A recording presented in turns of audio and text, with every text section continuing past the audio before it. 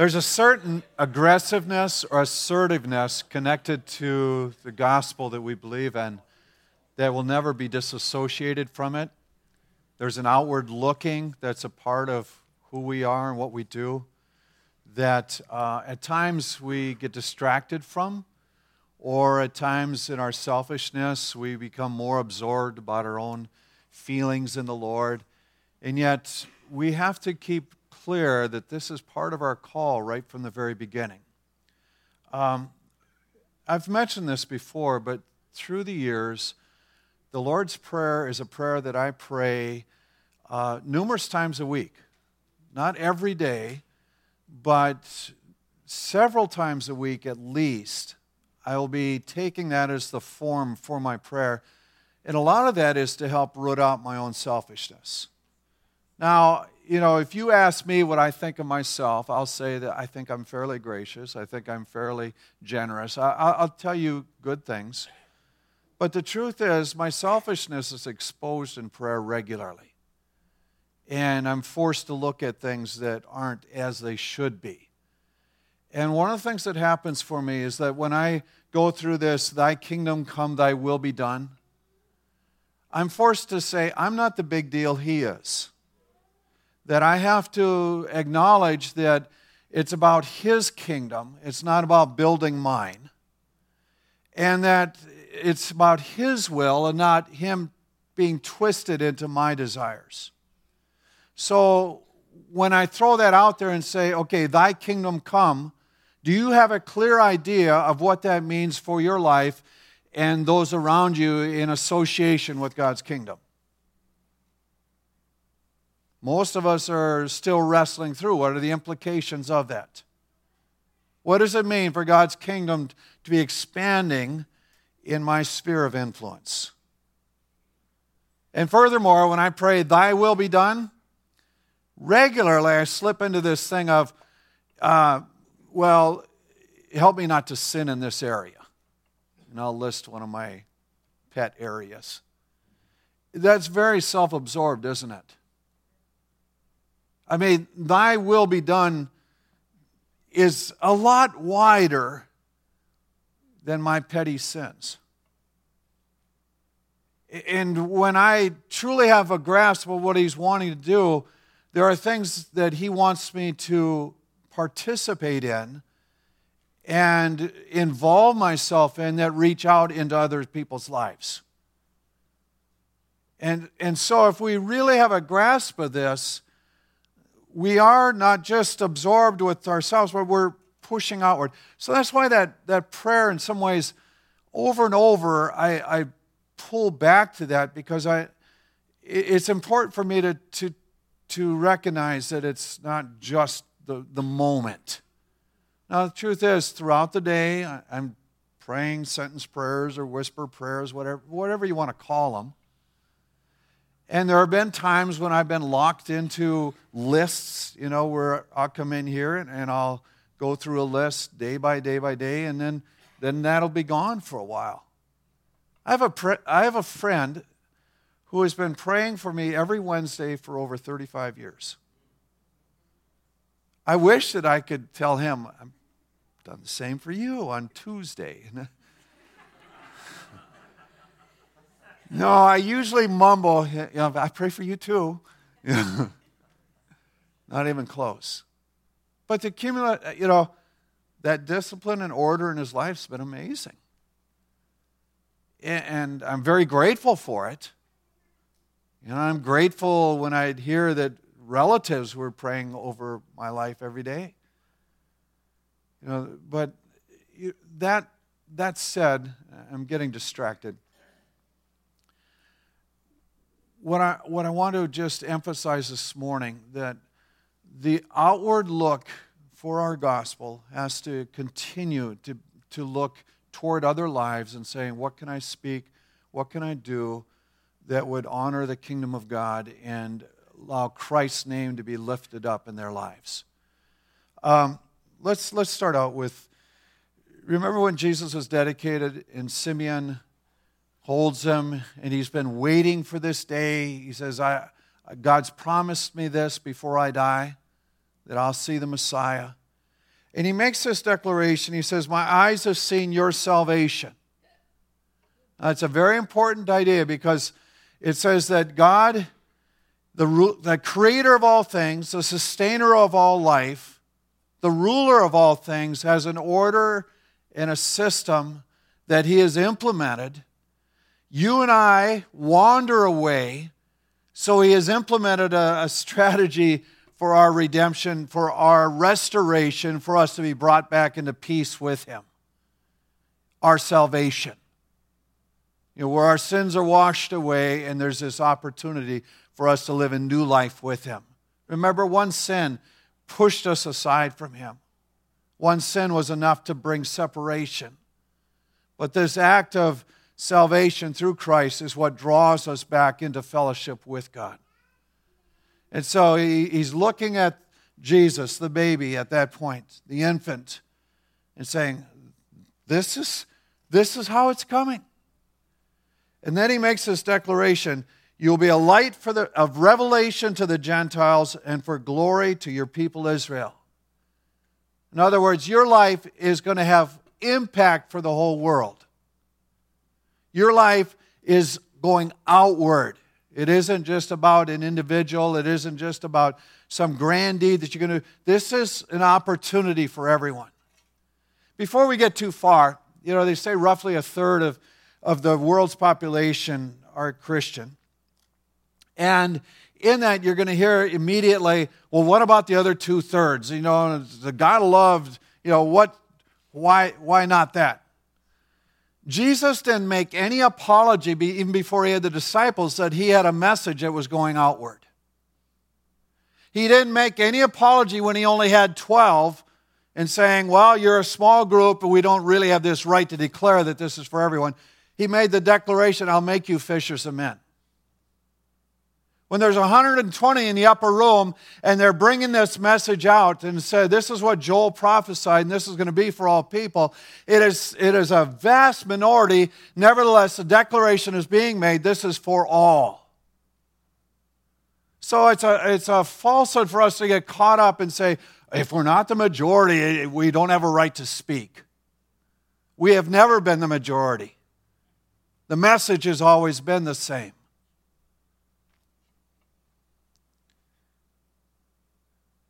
In the Gospel of Mark, in the first chapter, he's been through the wilderness experience and he's starting on his ministry. The time has come. God's kingdom soon will be here. Turn back to God and believe the good news. He's making declaration. He says, we've all wandered off. We've all done things that were self-centered. We've all done things that were profane. We've all done things that were wretched. But he says, a God who created all that isn't delighted by that kind of behavior, but he still draws us back to him. He's saying, turn around. And then he goes on and says he's walking along the shore. Next verses. See Simon and Andrew casting there, says, come with me, I'll teach you how to bring people in instead of fish. Make you fishers of men. So he is making this assertive claim, we're going to do something that draws people to God. Then he goes on and sees James and John and says, they left their father in the boat and the hired hands and went with them. Again, their lives are turned and there's a change, a complete change. It isn't, you know what, I can fix you up right where you are, I'll touch you, and then I'll go on to the next. He calls them to a different life. So there's an assertiveness, an aggressiveness in his gospel from day one. Let's go on. In his teaching, he says, you're the salt of the earth. You're not just salt in your household. You're not just salt in you. You're the light of the world. Not just light inside yourself. Not just light inside the family. Not just light inside the church. What's the declaration? You are the light of the world. So his perspective is always all of creation. Mark 16. after the resurrection, go preach the good news to everyone in the world. Anyone who believes on me and is baptized will be saved, but anyone who refuses to believe in me will be condemned. He's drawing the line. He said this message is for all. The day of Pentecost, they've gone through the testing, so to speak, death and resurrection. Remember in the Garden of Eden, in the garden, when Jesus draws them to Gethsemane the final time, watch and pray, they all fall asleep. When he leaves them, they have 10 days in an upper room by themselves. And yet, they're aware enough of what's going on, and they have grasped the message enough. They're saying, we're not going to stop praying this time. We're not giving up this time. And the Spirit descends upon them, and it spills out into the street. Not an accident. Not just an in-house experience. Spills out. Now, it was a festival time, so there were people from all over the world in Jerusalem. These are devout people. They've made their way to worship. And the declaration is made, and I've missed one of my slides, but in verse 38, he says, your sins will be forgiven. Repent, be baptized, your sins will be forgiven, and the Holy Spirit will be given to you. In the 39th verse, it says, this is for you and your children and everyone in whom God will call.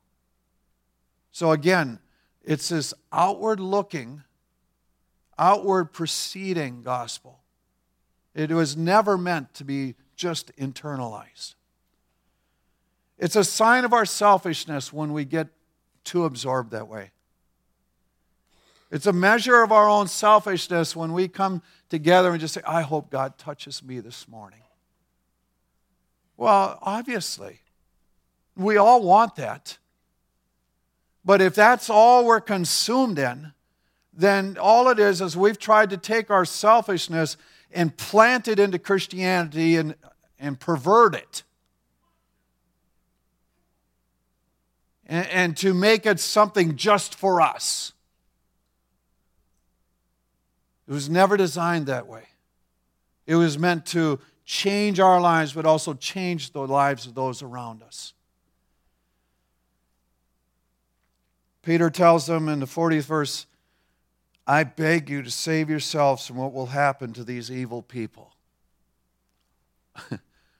All of these religious ones that have been here, I beg you. All of those that have come to this city for this festival in the Lord, I beg you, turn your lives over to Christ. What we have in Christ is special. It's an honor to participate. God's only Son coming to earth. We can say it so many times it just becomes mundane. But the truth is it's unique. And it's our message.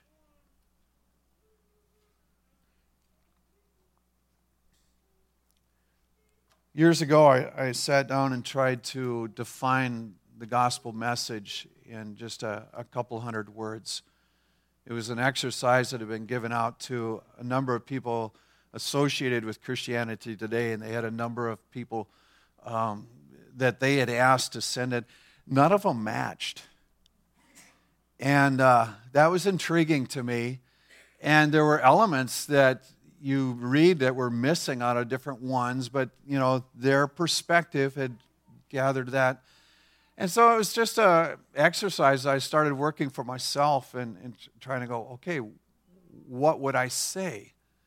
And then how would I say it in such a way that I could identify it every time? And I ended up locking into this term, Lord Jesus Christ. Lord is the idea of an authority figure that overrides all. And so as creator and the holder of all life, it's essential that we recognize that there is a God over all creation who has authority over our lives. Jesus is, Lord, help, God help us or save us. It's attached into that name. And so when I'm trying to think about it and trying to define what I always just, I'll pull back to these simple things because I need things like that to remember. More and more I need things like that to remember. But don't say yes, you do. But with that term, Jesus, he came to earth that we might be forgiven of our sins. That's very clear, that our lives would be turned, that we might have new life in him, that there might be a change in us that is forever.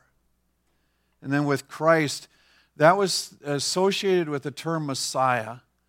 But what it is that for years, the Jews have been looking for a kingdom to be established that would last forever. They were looking for an ongoing, eternal kingdom. You read David's Psalms, and it's like he's talking about this kingdom that will go on, and I'll serve you and live with you, and then he steps into forever. And so even though he's acknowledging mortal life, he's saying this is a seamless thing because what's been started is forever. And so they were looking for this. They were looking for the Messiah. They were looking for this anointed one to establish that. That's what we have in Christ. So we have the Lord over all creation, the one who saves us, who has established a kingdom that will go on forever. That's our message. That's what we participate in. In the same way, I walked through a thing in defining what is a Christian. If I have a message, well, what is it to be a Christian? What am I trying to get across when I talk to people? And again, I put it in ABCD form. You can use this if you want, but the authority of God must be acknowledged, the authority of our Lord Jesus Christ. So there is a ruler over all things, and that's something that I have to embrace. Secondly, to be made new, to know that I have a life in the Spirit, to have my life transformed, to be brought into a new relationship with God and the church, that the church is his community, so my relationship with those around that embrace him is different than it was, but also it's because I have a relationship with him now. So I have been made new. Thirdly, is one who changes direction. In other words, I renounce sinful ways. I renounce shameful deeds. I renounce the guilt that's been a part of my life, and I embrace his ways of doing things. Thy will be done. I change direction. And finally, I declare and demonstrate what is transformed in my life. And that's what we've been looking at this morning. The declaration and the demonstration of what's transpired within our hearts. And always, it needs to be looking and saying, God, what would you have me do? Who would you have me speak to? What would you desire coming out of my life in a way that others say, what's different about you? We have this privilege in Christ to be transformed. And I encourage you as you go out, particularly those of you that are leaving now and heading out this summer, be salt and light. Recognize that the gospel is to go outward and that God has a specific plan to speak through you to others. May your name be honored and lifted up, exalted through our lives. We thank you for your good news that has brought salvation to us, brought us to peace with you. Now, Lord, I pray over this group in particular as they go out. Use them mightily for your service. Amen.